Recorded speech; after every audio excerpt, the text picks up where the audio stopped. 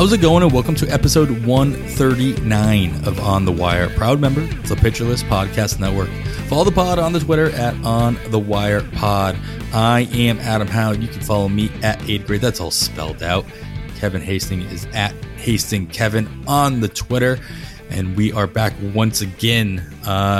Talk, our pretty typical off-season banter. We kind of pick one kind of subject to kind of focus in on, Kevin. And we're finally getting some actual news to sprinkle in there as well. So we'll get to that. So some signings, a trade, it's fun to watch the news kind of trickle in, especially when it happens like two or three days straight.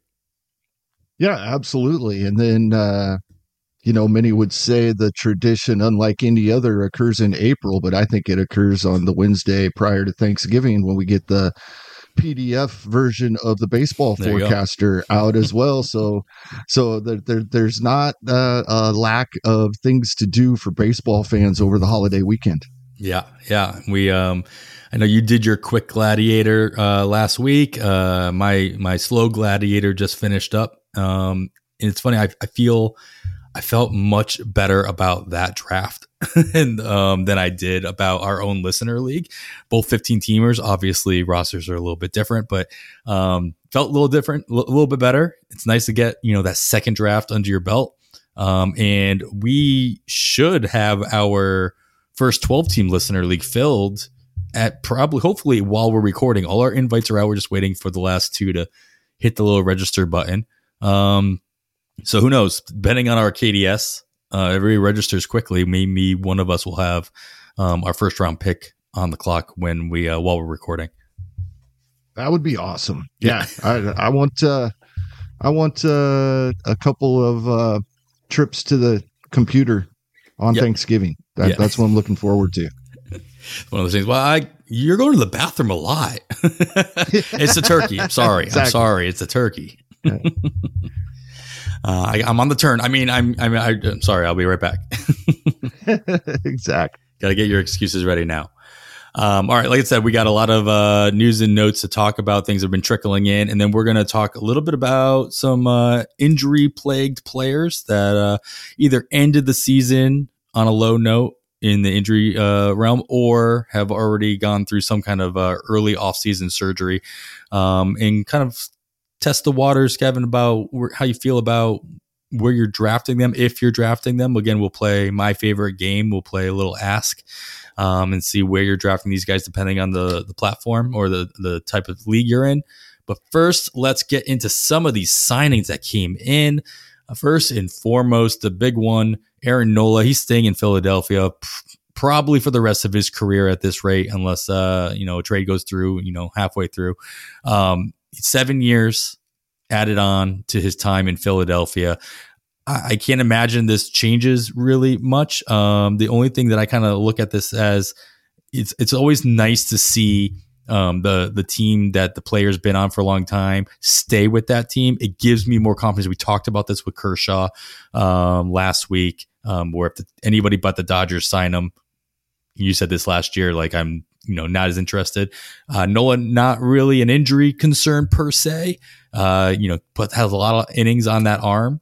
But at the same time, it's still nice to see that the confidence of his team was there to sign him for such a long-term deal. Is your opinion of Nola changed due to this signing? How are you looking at him in drafts?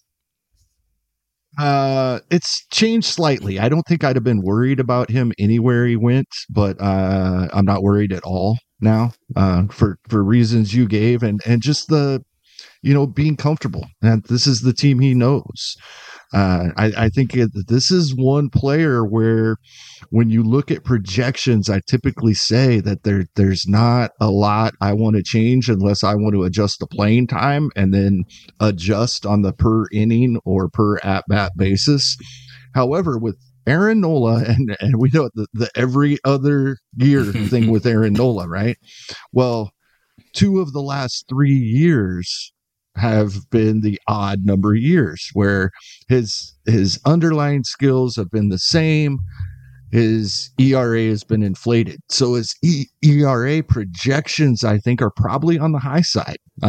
Steamer has him at a 3.8 ERA, but that's taken into account a 4.46 and a 4.63 in two of the last three seasons. So I think you can probably lean a little lower than that when you're thinking about Aaron Nola and other players you might be considering at the same time in a draft. Two drafts in the books, Kevin, and 2.5 drafts in the books, if I'm not mistaken, for you. You have Nola anywhere? I do not. I've been waiting longer than that on pitching. Yeah. Oh, in general, sure. Okay. Yeah. Yeah, I don't know how. Like, I know the whole odd even thing. I don't. In the two drafts I've completed so far, Nola's not on either one of them. He's not a target of mine right now, and part of it was the free agency, but also just you can only buy in. You can only buy into that whole odd even narrative so much, right? It's like it's just a fun thing, fun little coincidence to look at. Manny Machado's batting average kind of fit the same bill for a long time. For like 4 or 5 years, I feel like every other year he was hitting like 300, and every other year he was hitting like 250. And so I don't know. Nola just hasn't been one of those guys that I've been targeting. I don't know that this will make me target him more, but it will make me less concerned. So it's kind of mirroring a lot of the things that you said about any kind of concerns I might have had, probably out the window, or didn't really change that much at all. Another signing, though, of somebody who... Yeah, and one more real quick thing on Nola, and it's not that I'm necessarily buying into the every other year thing. Sure. It's just that 2 of the 3 years were the inflated ERA. So those are being factored in, especially the most recent year, into his projection pretty strongly. So I think the projected ERA could be a little high. Yeah, fair enough. Yeah, that's a good point, because most of these projections, are taking just the last 3 years worth of data. All right, like I said, another signing that came in for at least multi-years, changing teams once again. Reynaldo Lopez, he signed a 3-year deal with Atlanta, and Atlanta has said that they plan on stretching him out as a starter to begin 2024. I should mention, it's very important clause in all of these free agent signings in Atlanta. He will be donating 1% of his salary to the Atlanta Braves Foundation, or whatever the name of their foundation is. That was an interesting wrinkle I've been seeing in all of these press releases.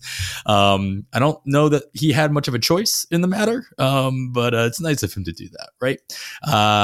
So I have 2 questions regarding that. I mean, knowing that Reynaldo Lopez is going to at least start spring training, if not the regular season, as a starting pitching option, as a rotation option for Atlanta, does this put him on your radar for a late draft pick, especially with what Atlanta went through this year with health and opportunities arising in that rotation, or is it just bound? Are they just bound to sign Lucas Giolito by default, and then that would just kick Reynaldo Lopez out of the rotation? I think that's just it's part of his contract, right? I don't think I want him in my lineup if he is in the starting rotation. Now, he could have made other changes, obviously, but he wasn't good until he left the starting rotation. The ERAs in his career in the years he was starting games, 4.91, 4.72, 3.91 in 2018, the only good one or decent one, 5.38, 6.49. His ERAs didn't drop below 4 other than that 3.91 in 2018 until 2021 when he became a reliever, 3.43, 2.76, 3.27. And we know pitchers can throw with more max effort as a reliever. We know pitchers that have trouble with command can have more success as relievers, and I think that's Reynaldo Lopez. I don't want any part of him as a starter. Of course, I joke about Lucas Giolito coming to take that job. They just seem to have been handcuffed as they move around the league, right. Over the last, their entire career. Of course, most recently being traded together to Anaheim and then to Cleveland as well. Of course, I added this last second, though, Kevin. Atlanta made room for the possibility of Reynaldo Lopez entering rotation by trading away Mike Soroka to the White Sox and for Aaron Bummer, and then Kyle Wright traded to your Kansas City Royals. Is this oh no, the Atlanta has no faith in them to stay healthy or to produce? I'm not touching them, kind of like a Tampa Bay syndrome that we might have, or are you excited to see what their new teams can do with them? I'll say that with as big of a grain of salt as I can in regard to the Chicago White Sox, but Kansas City has obviously had some up and down success rates, especially with pitchers they've traded for. Of course, I'm talking about Cole Reagans. Right. And they have history with Atlanta. They do a lot of trading back and forth. And even with Dayton Moore gone now, who came to Kansas City from the Atlanta organization, they still work out things. And you see quite a bit of player movement between the two teams. A pitcher from Atlanta that had great success in Kansas City, not quite what he was before his injuries in Atlanta, was Mike Minor.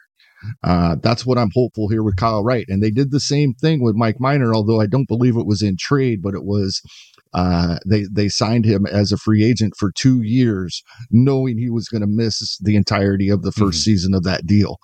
So I'm hopeful with Kyle Wright. I'm also excited to see what Atlanta can do with Jackson Kowar. We know how talented he was coming out of the draft, and Kansas City's pitching development that leaves a lot to be desired. Let's put it that way. So I'm excited to see what they can do with him as well. Soroka to the White Sox. Soroka just hasn't. He didn't even look good in the minor leagues this past year, and going to the White Sox organization that I don't have any confidence in. So, Kyle Wright obviously not going to help Kansas City in 2024.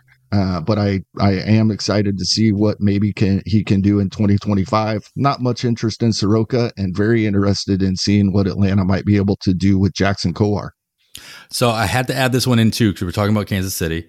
Of course, we have the Rule 5 draft coming up in a little while, but we know that Asa Lacy, former, I think, 4th overall draft pick, not protected by Kansas City, and knowing the pedigree that he at least brings to the table due to his high draft slot, he's going to get drafted in the Rule 5 draft. That's pretty I think that's, maybe it's not obvious. They didn't protect him. Maybe they know something we don't. I'm assuming he will. Drafting right now, does that make him more interesting to you to draft in anything above a DC or a draft and hold style, knowing he's going to be on a major league roster and who knows what kind of role he would have? No, I think Kansas City thinks he'll clear waivers and remain with the team. I don't think he needs to be protected. He didn't pitch in 2023, and so and is what he's got 80 innings so far over 2021 and 2022, with the ERA approaching double digits. So I don't think they're worried about losing him. I think they fully expect him to still be with the organization, but I don't have any interest in him for 2024 at all. Fair enough. All right. Another signing, a couple of 1-year deals going to St. Louis. This is just St. Louis's bag, right? Let's just find the oldest starting pitchers that are that want to be signed. Let's sign them on for I'll call it a 1.5 year deal for both these guys, because they both got team options attached. Lance Lynn and Kyle Gibson both sign 1-year deal with a team option for 2025.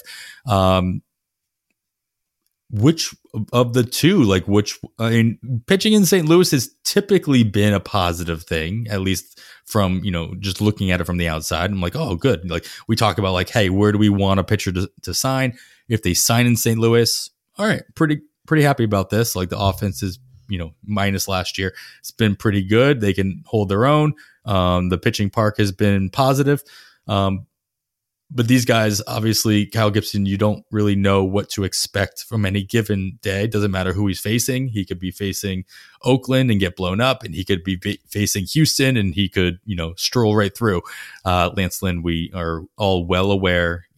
Anybody who's drafted more than 5 teams last year probably had Lance Lynn at least on one of them. And so you lived through the Lance Lynn experience of 2024. Knowing all of that and going into 2023, going into 2024, which one of these guys do you trust more in the St. Louis uniform? Can I answer this in spring training? I would say we're not playing the game. There are no rules to this question. You can answer however you like. It really depends on the velocity we see out of Lance Lynn. I mean, Eno Saris has been talking for years about 94 miles an hour being the key point for him with his four-seam fastball, and he's down to 92 in 2023. If that's what we see in spring training, or even lower in that, and think that 92 and a half is as high as he's going to get built up to, then Kyle Gibson is my answer. If we see 92 and a half, 93, expecting Lance Lynn to build up to 94, 95 early in the season, then he's my answer. It all depends on the velocity I see out of Lance Lynn when we start seeing spring training games. Fair enough. All right. Last little signing that we got here on the notes here, back into the lineup. Paul DeJong signed a 1-year deal with the Chicago White Sox, making their middle infield Paul DeJong and Nicky Lopez at second base. Of course, puts a little bit more of a guarantee that Tim Anderson is going to find a new uniform next year. Maybe not a guarantee, but I think, just the fact that they were to sign somebody that they could put there for the whole season. So the question is, though, is Paul DeJong going to be the starting shortstop for the Chicago White Sox come opening day? It looks that way right now. They would have to make another move. Like you said, their middle infield is Paul DeJong and Nicky Lopez. The way things look, and they're cutting money.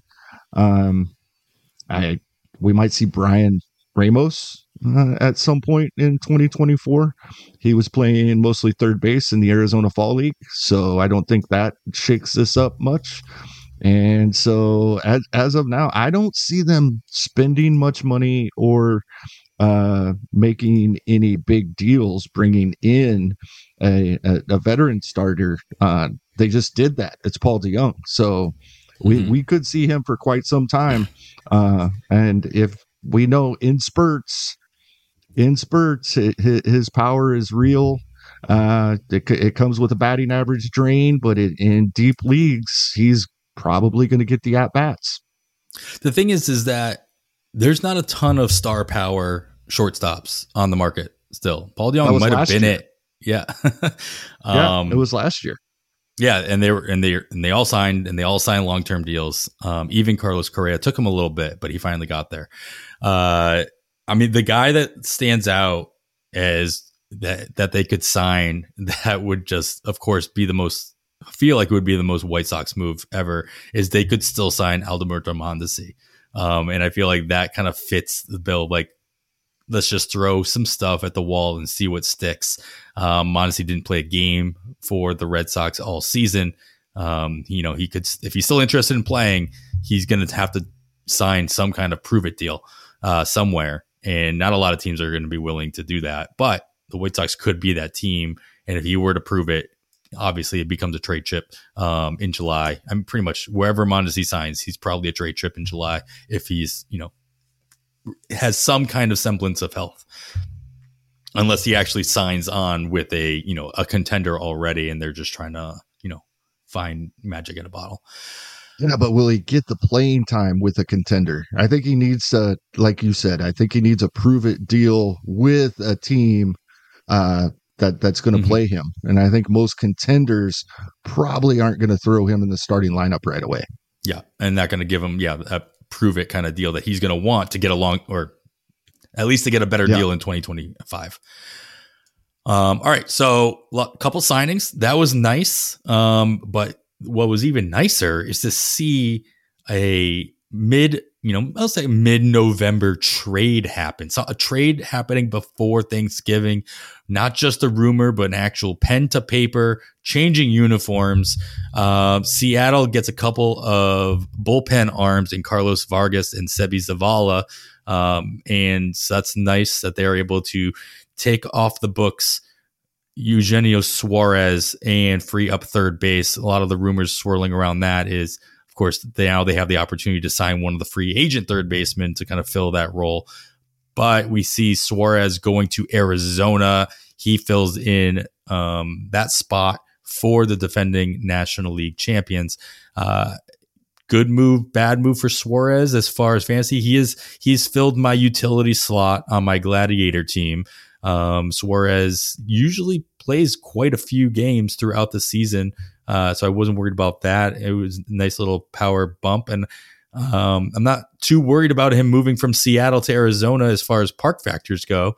But I don't see a whole lot of competition for him at the hot corner there.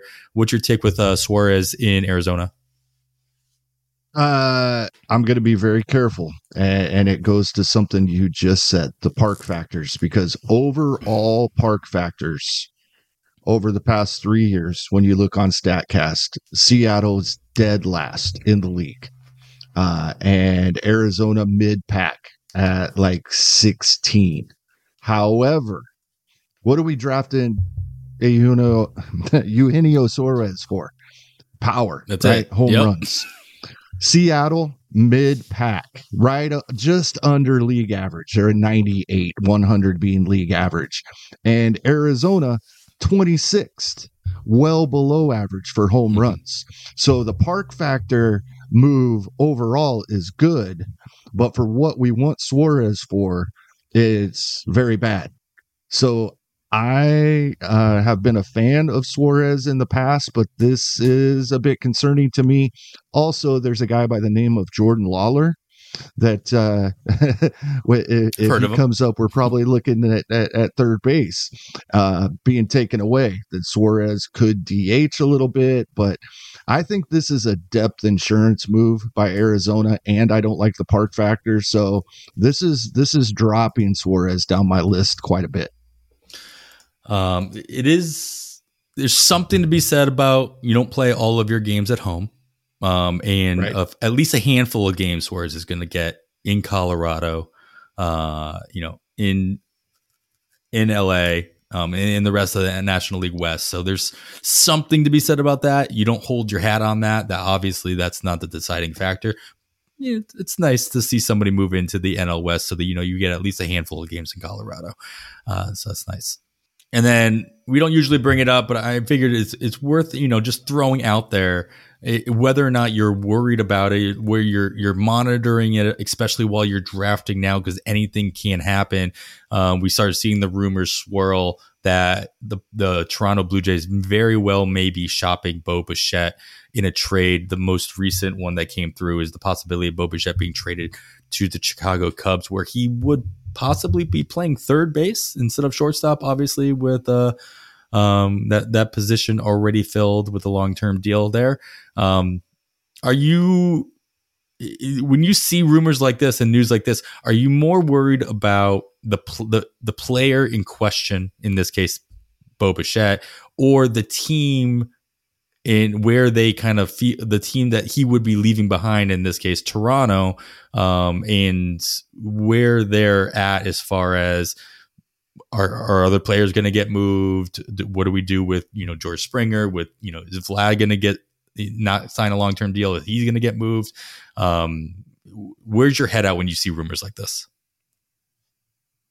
This makes absolutely no sense at all to me. I do not see this happening. He's already signed for his arbitration years. Mm-hmm. He's making $11 million a year for 2 more seasons, 2024 and 2025.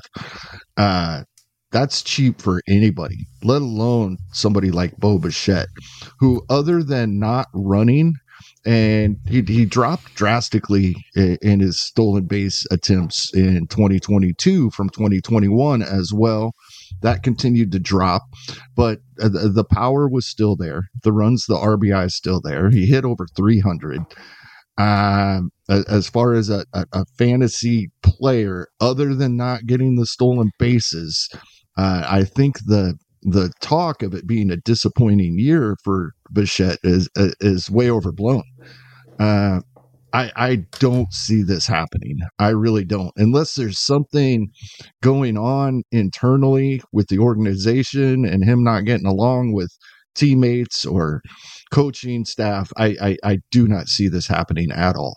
Yeah, I mean, if that's the case, then sure, this is a one time. It's a one deal done. Okay, cool. We'll use it to restock some other position of need or whatever. Because, like you said, the value that he brings, at least from a managerial standpoint, from a business standpoint, is you could have your pick of whoever you want, right?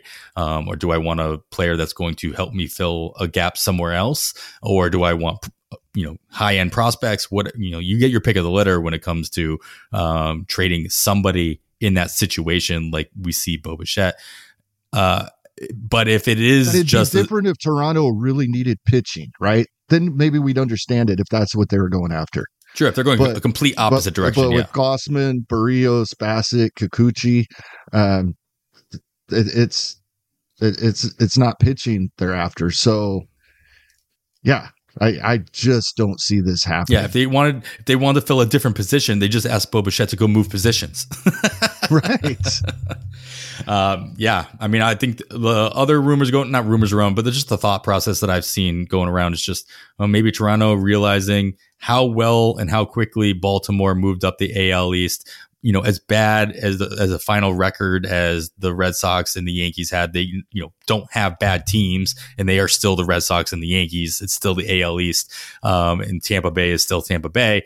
Like is this really their window? And so I get it from that perspective. It's like, hey, you got to realize where your opportunities lay, and if the opportunity isn't in the next 2 years during his contract, maybe is this the most value you're going to get? And if you're going to do that, that's a domino that's gonna I was going to say then it's where you were trying to lead to. Everybody's going if that's the case. Exactly. That would be insane. So, we'll see what happens. If you're ever going to be able to compete with those teams, isn't it with this core they have now? Oh, absolutely.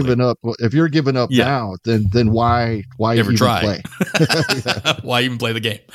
This it would be Oakland all over again, right? If that happens, and probably worse than Oakland if they let them all go at once. I don't see it happening. Yeah. All right. Well, that's a lot more news than we had to talk about last week. Even threw in some rumors in there as well, just for fun's sake. But we're going to get into some talk regarding some injury concerns that we have. And as we're drafting, it is something you obviously have to consider, especially when you're drafting with literally no information in October, November, December drafts. Before we do that, I do have to talk to you a little bit about our sponsor that we have for the show this week. I'm going to talk to you a little bit about Factor.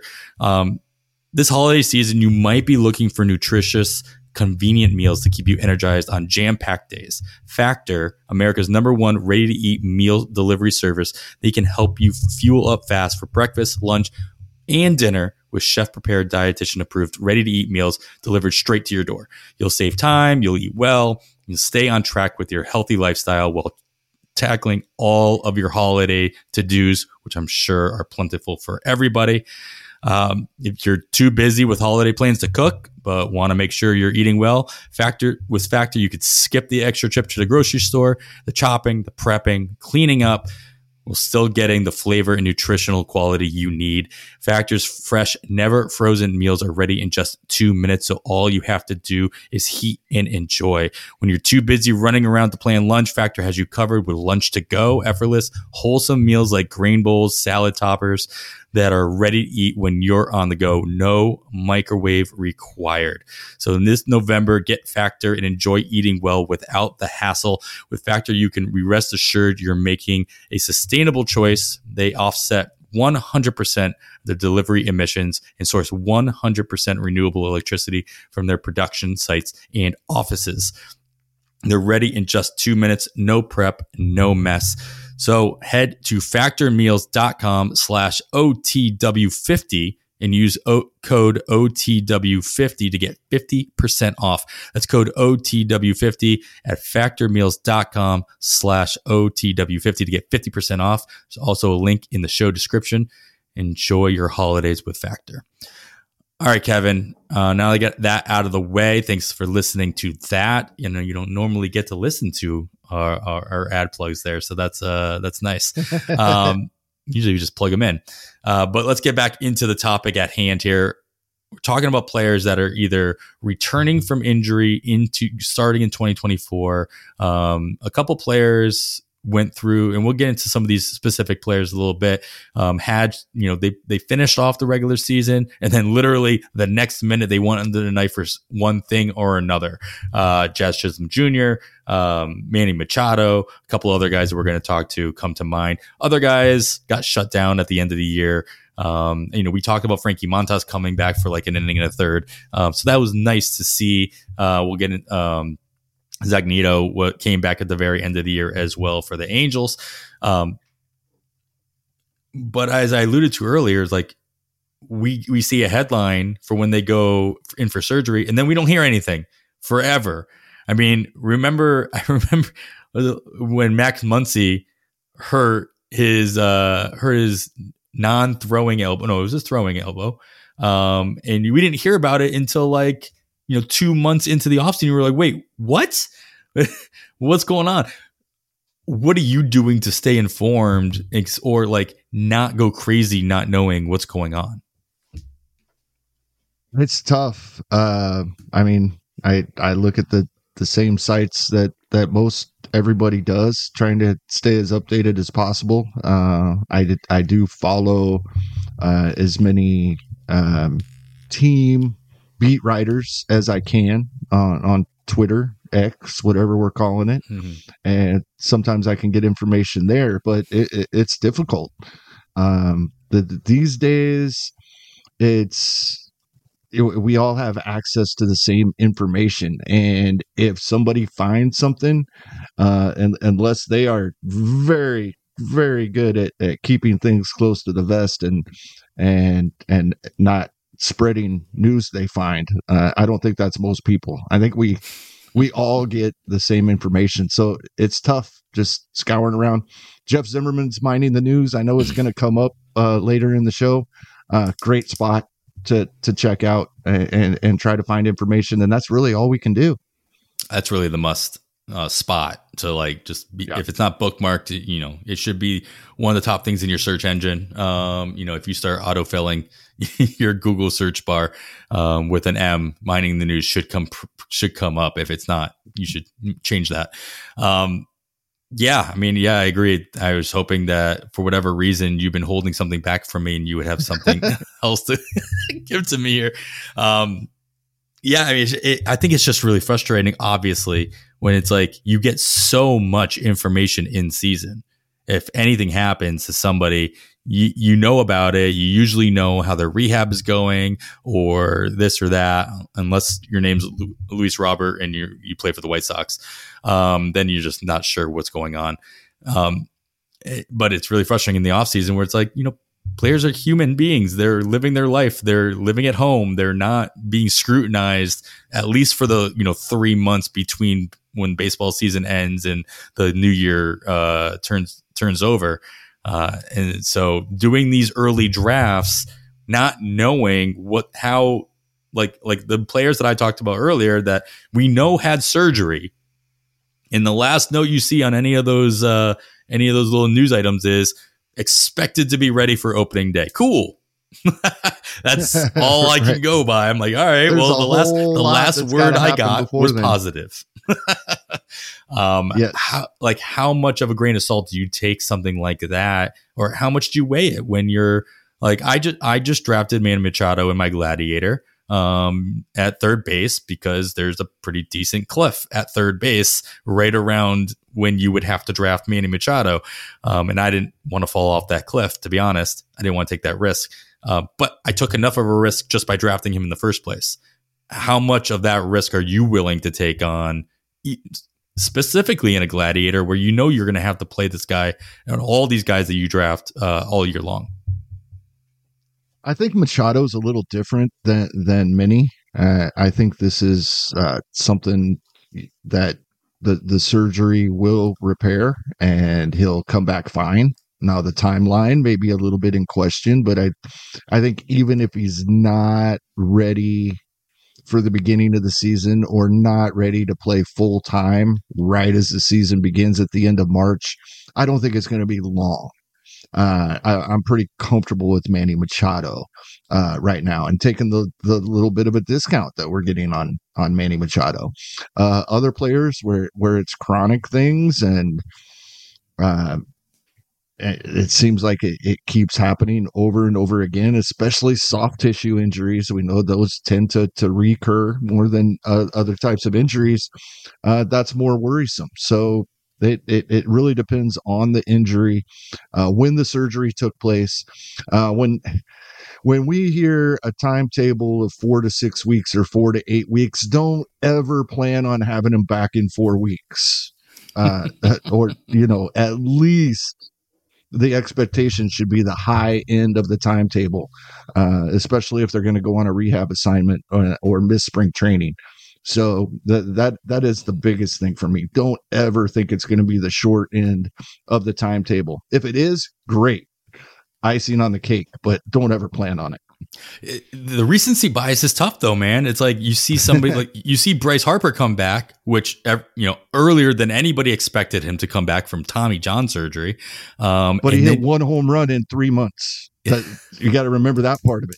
Too, right? I don't have to. I don't have to remember that. When I'm still drafting him at the end of a first round or the beginning of the second round. No, I don't have to. I think we're fine for 2024, but it didn't work out so great in 2023, even with him coming back earlier than we expected.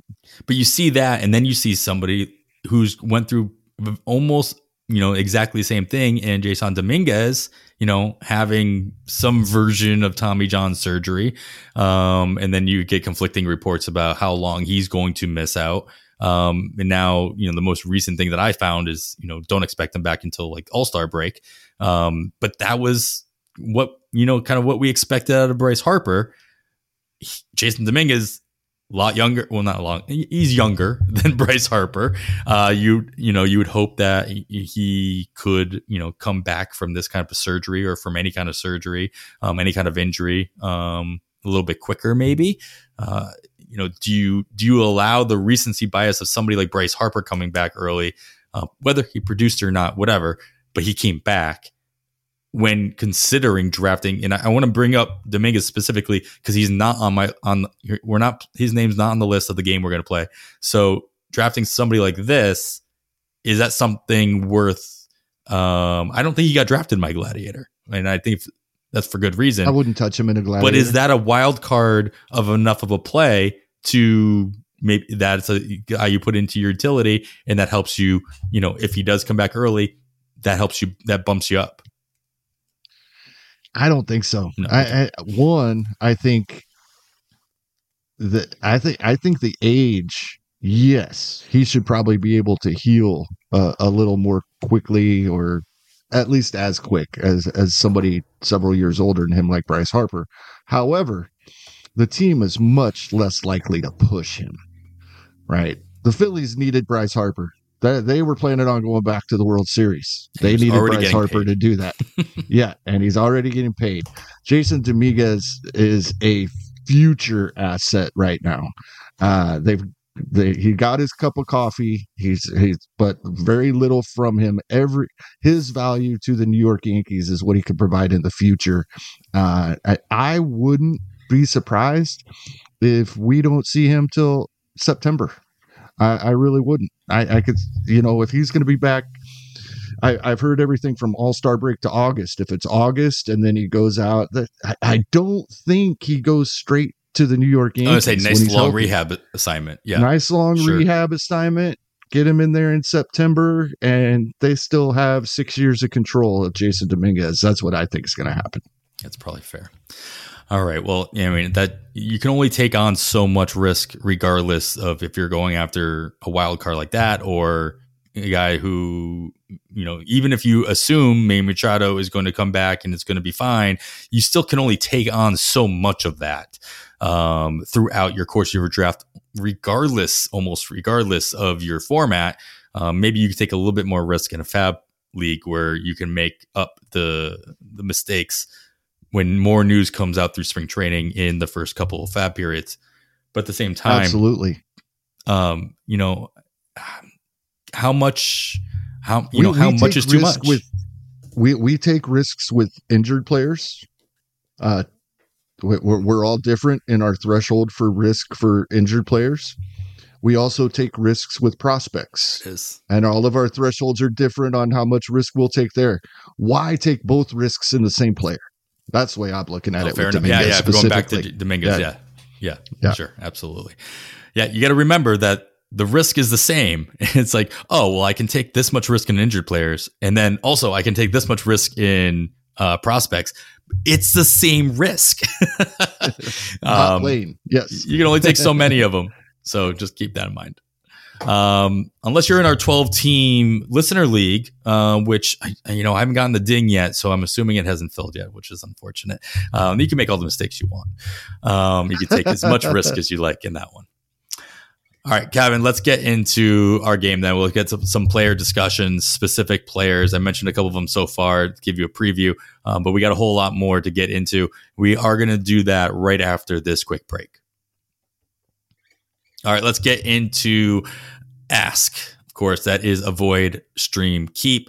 All right, turning in a injury edition for this week.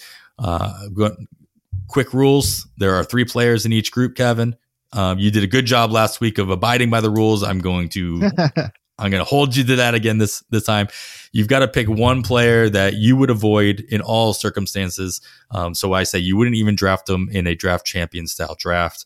You have one player that you can stream, and more likely this is a player you would draft. You could not draft in a fab league, but you would pick him up in a fab period. You could also say that this is a guy that you would draft in the late rounds of a draft champions. He would be on your bench in a draft and hold, so that you could stream him in there throughout the course of the season. And then there's a guy you would keep. This is a guy you have to start. You have to draft, thus start all the year long in a gladiator format. Obviously, you got to think about lots of different things when we're talking about these players, the type of injuries, their injury history, how much time you expect them to miss, if any at all, to start the season.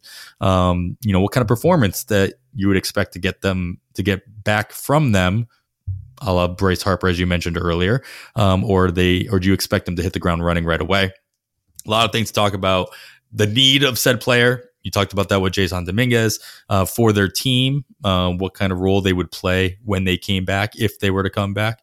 So lots of things to think about. We'll get into all of that. Let's get into, I'm going to jump around, I think. I'm going to start closer to the top of the draft board here. On our sheet, it's group 2. We've got the off-injured Jazz Chisholm Jr. He dealt with some turf toe throughout the course of the season, elected not to have surgery until the season ended, hoping that he could help the Miami Marlins in the playoffs. That did not happen. So, of course, early October rolled around and he had surgery to repair his turf toe. Manny Machado, talked about him a lot already. He had early October surgery repair at his extensor tendon in his right elbow. Yes, he is right-handed, so that's something you have to consider as well. And then Nolan Arenado, he ended the season on the IL with the back injury, and based on his performance throughout the course of the season, you have to assume that he was dealing with some kind of injury, whether it's to his back or something else, throughout the course of the season, on and off. Of course, these names and pretty much every other name come from Jeff Zimmerman's other piece of work that he does at the beginning of every offseason. Players who probably or were reported playing through some sort of injury. So check that out for a full list. Jeff does a great job compiling that every year. And we're only going to be talking about hitters in this episode. It's just If you're hoping I had a group of pitchers later on, this is only going to be hitters here, Kevin. But there's your 3 players that I'm going to ask you how you would draft these guys. Jazz Chisholm Jr., Manny Machado, Nolan Arenado. A couple of third basemen out now, and outfield only Jazz Chisholm mixed in there as well. What do you got? This one's pretty tough. This is a ceiling or floor question for me. And with I'm not avoiding Nolan Arenado, but he is my avoid for this group. And then it's a ceiling or floor, both with a little bit of concern. As I mentioned, when you say you drafted Manny Machado, I'm not concerned that this is a lingering deal. The only concern is the timeline. Do we get him right away? Even if we don't, I think it's early in the season. He's the smart answer here for drafting a Gladiator. The upside play is Jazz Chisholm. And I have drafted Jazz Chisholm. I believe it was at the 3-4 turn of 15-team league, I think is where I took him.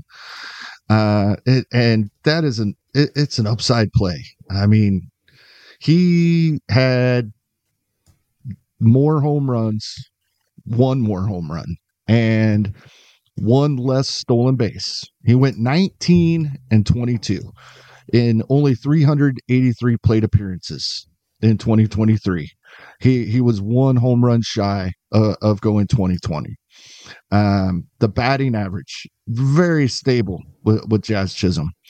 We've seen 248, 254, 250 the last 3 seasons. Write him down for 250.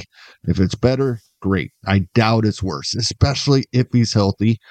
But he's getting these numbers in 125 less plate appearances than he had those same numbers as a rookie. He's still only 25 years old. If he gets 600 plate appearances, easy 30-30 guy and could approach 40-40. That's the talent we're looking at with Jazz Chisholm. So it really depends on at that point in your draft, and him and Machado going about the same spot. You want the safe player, you want the upside play. I think in most cases, I'm probably taking the upside play with Jazz Chisholm here. 383 plate appearances in spite of the injuries, right? He didn't kill you. Yeah, sure. We wanted more, but somebody else in his spot the rest of the time, you did okay with that draft pick if you drafted him for 2023. I think that's the way I would go. But like I said, the smart move's probably Machado. Yeah, my Gladiator, like I mentioned, got Machado, my starting third baseman. Well, yeah, he's my starting third baseman all season. Obviously, that's how the format works. Picked him at the top of the 5th round, so at the 4-5 turn, I was on that side of the turn. Chisholm won the same round, but on the opposite side. I will say what's interesting about this round was that there were 1, 2, 3, 4, 5, 6, 7, 8, 9 pitchers taken between Machado and Chisholm, and only so 2 other are very close. Yeah. And there were only 2 other position players in between. So yeah, they basically went 4 spots apart from each other. The way I look at it. Exactly. So yeah, like you mentioned, Arenado 2 rounds later. But these guys very close, and that's why they're grouped together. Of course, obviously, none of these guys are streamable. They're all drafted in the top, 7-8 rounds, and that's why you have to be a little bit more flexible in the rules of the game for these top ones. I almost did like a Shohei, Jordan, Aaron Judge grouping, and I decided that's you originally had that in the rundown. Yeah, I will bring it up there. My choice was going to be simply Shohei is the most fun to watch. He's the one I'm drafting. They all have the same concerns. They're all going early in drafts. That would have been my answer. Yeah. You can avoid any of them you really want to, but it won't be by your choice though. Based on based on your draft. You can only get one of them unless you're in an auction. Yeah, that's the answer. All right, let's go back up to the top then here. We'll go way further down the draft board here with this grouping with Anthony Rizzo, who dealt with concussions for pretty much the entire second half of the season. Whether or not the Yankees actually put him on the IL was a whole nother can of worms. But he did end the season of course, on the IL due to concussions, did not finish the season on the active roster. Zach Neto of the Angels, he did end the season on the IL with a back injury. Oh, no, I'm sorry. He came back from a back injury toward the very end of the season. So it was nice to see him come back, get into your production. Like it goes into your notes about Bryce Harper. What kind of production do we actually see when he comes back? And then CJ Cron ended the year on the IL with his own lower back inflammation. So whether it's CJ Cron with his back injured at the end of the season, Neto with his back during the season, or Anthony Rizzo with his concussion concerns. How do these guys fall? I'm going with drafting for a Gladiator, Zach Neto, in spite of him being really bad when he did come back. And in spite of him probably hitting at the bottom of the Angels lineup, at least to start the season. I am very concerned about both Anthony Rizzo and CJ Cron, both of them 34 years old, going into 2024. The fact that Rizzo's concussion didn't even get diagnosed until months after it occurred, and then we never saw him again on a playing field, is very concerning. I mean, there's so much we don't know. Like you said, have we heard anything about Rizzo since then? Not that I recall. CJ Cron, same thing. And I liked CJ Cron even before he went to Colorado when healthy, but he's had other injury concerns throughout his career. 34-year-old free agent. So I'm going with Neto here as who I would draft. I think he's the most likely to get regular playing time. The question becomes, which one would I stream? And I think I'm going to go with Rizzo just based on, I think it's more likely after all of the time off, hopefully, that all of his concussion symptoms have gone away and we see him in spring training and back out there in 2024. Now, we know he has back issues as well, but CJ Cron ended the year with back issues on the IL. So I think Rizzo's my streamer, and I'm going to have to avoid CJ Cron, although I am very interested to see where he lands. Be nice if he's, yeah. Yeah, that's the thing. Cron, there's way more wild cards with CJ Cron, and it felt like one of those things where it's like nobody cared about CJ Cron until he went to Colorado, and then all of a sudden he, shot up draft boards when everybody knew where he was going to be playing there. And unless he goes back to Colorado, or I don't know why he would go to Cincinnati. I'm not sure that much is going to happen with his draft stock. He's got an ADP right now of 553, way lower than the other two. Rizzo only got drafted in my Gladiator. It's just one Gladiator. I'm sure that's different than every other one. But both Neto and Rizzo are right around 300, like the 300 pick. I think Neto's just shy of 300 and Rizzo's just like at 330 or somewhere right around there. And so neither one of those guys are, both of them would be streamable, like especially in a shallow format, whether it's a fab league and they get dropped right away when it's not super healthy. And then it turns out, they come back during the season, you'll be able to pick them up. They'll be free agents. But I agree. I think Neto would be probably the safest one. That's a weird way. Some of these groupings are difficult. It's like you say safest, you're like, but only in this context. All right, listen to the context.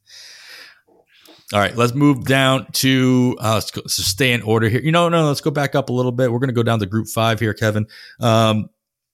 This one, we've got a little bit of a mix of players who, they all pretty much ended the season injured, with the exception of the first one here, Xander Bogaerts.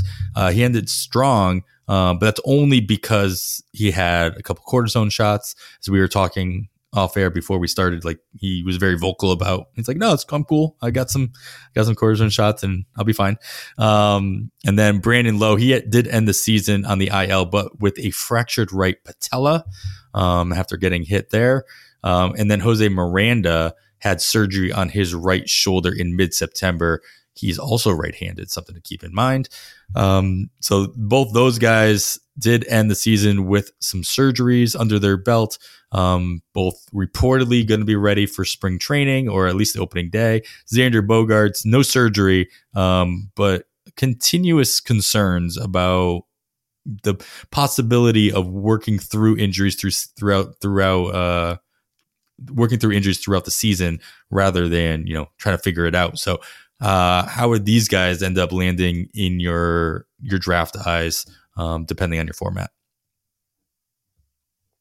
Bogarts is the easy one to draft in a gladiator for me. I know he started off the season slowly, and yes, like you said, and like we talked earlier, he brought it up this season. He's like, yeah, this happens every year. I get this second cortisone shot and I'm good to go the rest of the season. Well, hopefully they figure out a way to get him ready to go at the beginning of the season, because he was amazing after that, for, like you said, finished very strong. So I like Bogarts here. I have drafted him in at least 2 of the 3 drafts I've done, possibly all 3, but I think just 2. I'm taking the discount there for sure. I think my streamer here is Miranda. I've always liked Brandon Lau a little bit, but he's so streaky, which you would say that makes him a nice streamer, but the injuries off and on over the past couple of years, I think Miranda should be good to go after his surgery. And I think the Twins have big plans for Miranda. So I think he's my streamer in this exercise. Bogart's definitely the one I'm drafting of the 3. I like Brandon Lau, but he's the one I'll let go here. Yeah, there's just a little bit of a headache. And a lot of these guys we talked about. He's more than a little bit of a headache. Yeah. Well, it's also just the pain in remembering which one's Low and which one's Lau. That's just part of the headache. Yes. Just imagine all 3 of those guys on the same team. Oh, that's right. They were at one point all on the same team. Yeah. And it's the constant concern of injuries. And then also not only that, but playing in Tampa where you're just not knowing what kind of playing time is going to get when healthy. Never mind. Right. There was talk in 2023 when healthy that he's just a platoon bat. Mm-hmm. Fortunately, strong side, but we know that's how Tampa likes to work. Sure. I believe, if I'm not mistaken, I did take a shot on Lau in my Gladiator, or maybe that was my Fab League. I swear I did. I guess not. No, it wasn't me. Oh wait, that's right. I think I was considering him at the very end. And took Eugenio Suarez instead. Nobody. Oh no, I did take Brandon Lowe many rounds before Eugenio Suarez. At the top of the 17th round, so at that 16-17 turn, he's my starting second baseman. Because that seems to be the thing I do this year is I wait all the way until the very end of a draft to find my second baseman. I don't know how that's going to work out for me. We will obviously find out. Second base, not the easiest, especially in a gladiator, to fill with somebody who's going to play every single day. All right, let's go back up real quick before we get to the fun one at the end. Go back up to group 3 here, Kevin. Guys are going, much later in drafts. These guys are all pretty much available everywhere at any time you want. Whether or not you actually want to draft them or not, we'll find out at least how Kevin feels. Dylan Carlson, he ended the season on this being transferred to the 60-day IL as he nursed his injured ankle. Taylor Ward, of course, everybody remembers getting hit in the face, had facial surgery short after that in early August. And he missed the rest of the season with recovering from that issue. Jake Fraley, surgery on his 4th toe. I loved reading this one. It's a very, very specific which toe it was. His fourth toe on his left foot in early October. I'll be honest, I couldn't even find what was wrong with his toe. But he have to have surgery on the fourth toe. I'm not sure what happened. You guys can find. I'm gonna look it up after this. I remember. I think my mom, when I was a little kid, like broke her like little baby toe, and it's like you can't do anything with it. It's like okay. Yeah. You just hope there's nothing you can do about that little toe. So this is the fourth one. It's a little bit more important than the baby toe. And so you got to take care of it. And Jake Fraley's doing that after he recovers from his surgery on it. So Dylan Carlson, Taylor Ward, Jake Fraley. What do you got, Kevin? I think just because of the crowded outfield, I think Fraley is my avoid. So I'm going to start there just to get one out of the way. We got TJ Friedel, Spencer Steer, Will Benson. There is a DH spot, but they have so many infielders. If they want Ellie De La Cruz, Noelve Marte, Jonathan India, Matt McClain all playing, they got to use up that DH spot. Fraley's going to get some at-bats, but he's not going to be an everyday player.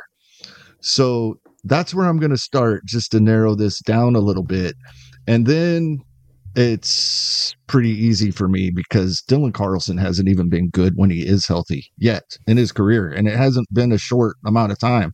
We've been seeing this for four seasons now, major league at-bats. So, and we have seen Taylor Ward be good. Very good. So yes. Taylor Ward is my draft. Carlson, my avoid. Or, oh gosh, one of these has got to be my streamer, actually. I made this harder on myself. I think Fraley's my streamer then, not my avoid. I'm avoiding Carlson. Fraley is my streamer due to playing time, and hopefully we see a pattern of when they get him in games, and there will be certain matchups and platoon advantages we can take advantage of throughout the season as a streamer. So that's the way I will roll there. Yeah, I don't want to have anything to do with Dylan Carlson. Yeah, I mean, of course, you like seeing Fraley in Cincinnati, but you only, when you have so many mouths to feed, as you mentioned, it does make you concerned about how much. And there are trade rumors with Cincinnati, have been since last season. If somebody gets moved, that could really help Jake Fraley, and then he can help whoever doesn't get moved. Yeah, he could become the draft guy. Or if he is moved to another team. Fair enough. Yeah. Of course, he'd miss that ballpark, but if you get, you can volume your way to just as much, if not more, production with a full-time gig. Exactly. All right. Let's end it here with it's like the Captain Obvious grouping. I don't even have notes. I'm just like, these are just guys that you just know either are hurt as we're talking, will get hurt when we stop recording, or at some point in the season will be hurt. Byron Buxton, UT only Byron Buxton is on the list here.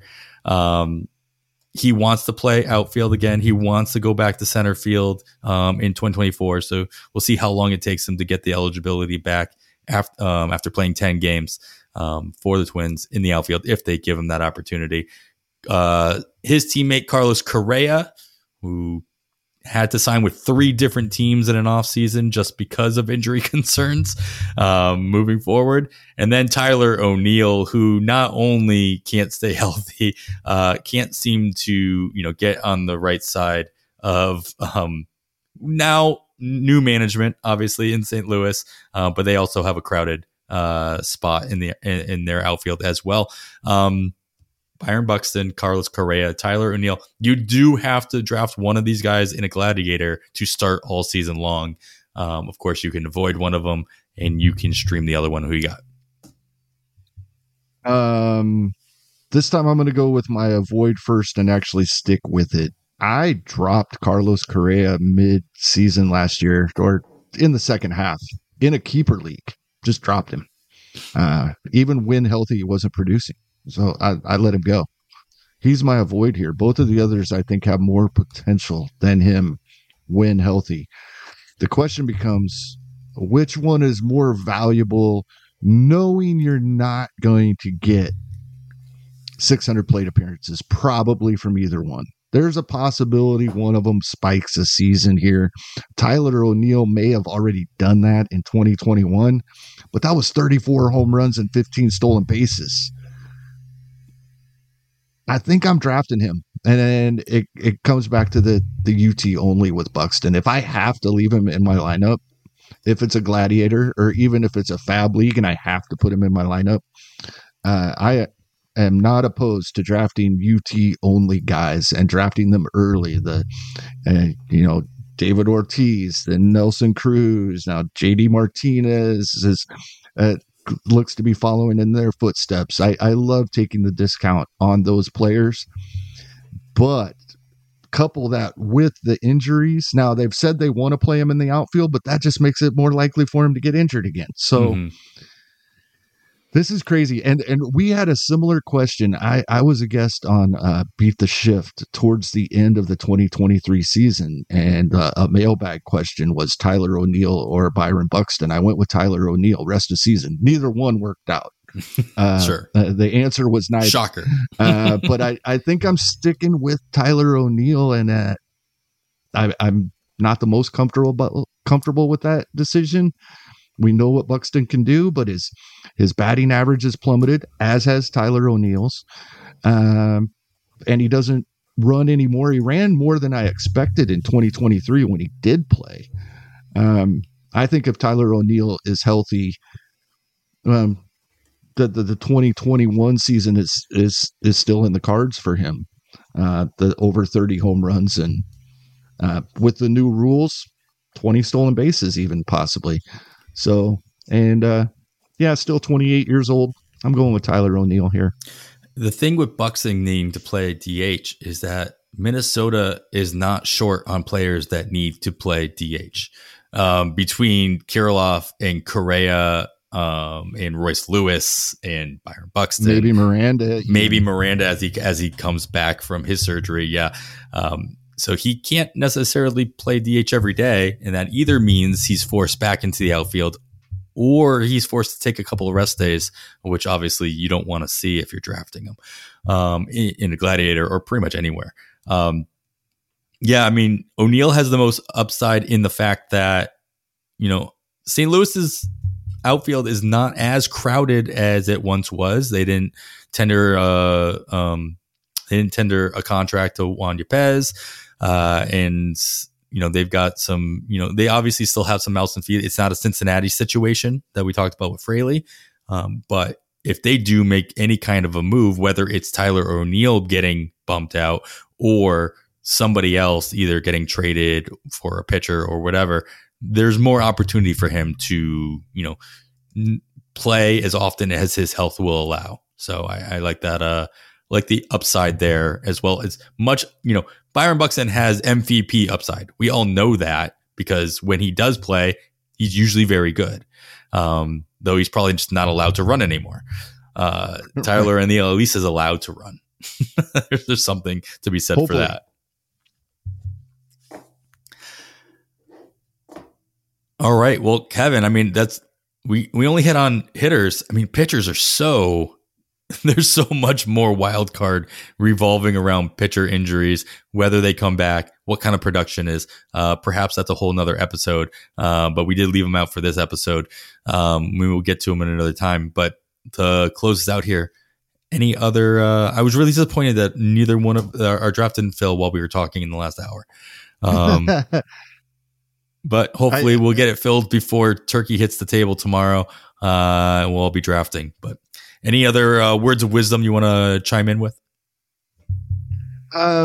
Just a reminder. One of the things that I like to bring up, things that we all know, but sometimes can be easy to forget. When we start seeing more and more projection systems come out throughout the off season, be really careful about cherry picking players that have much better projection in one site than another.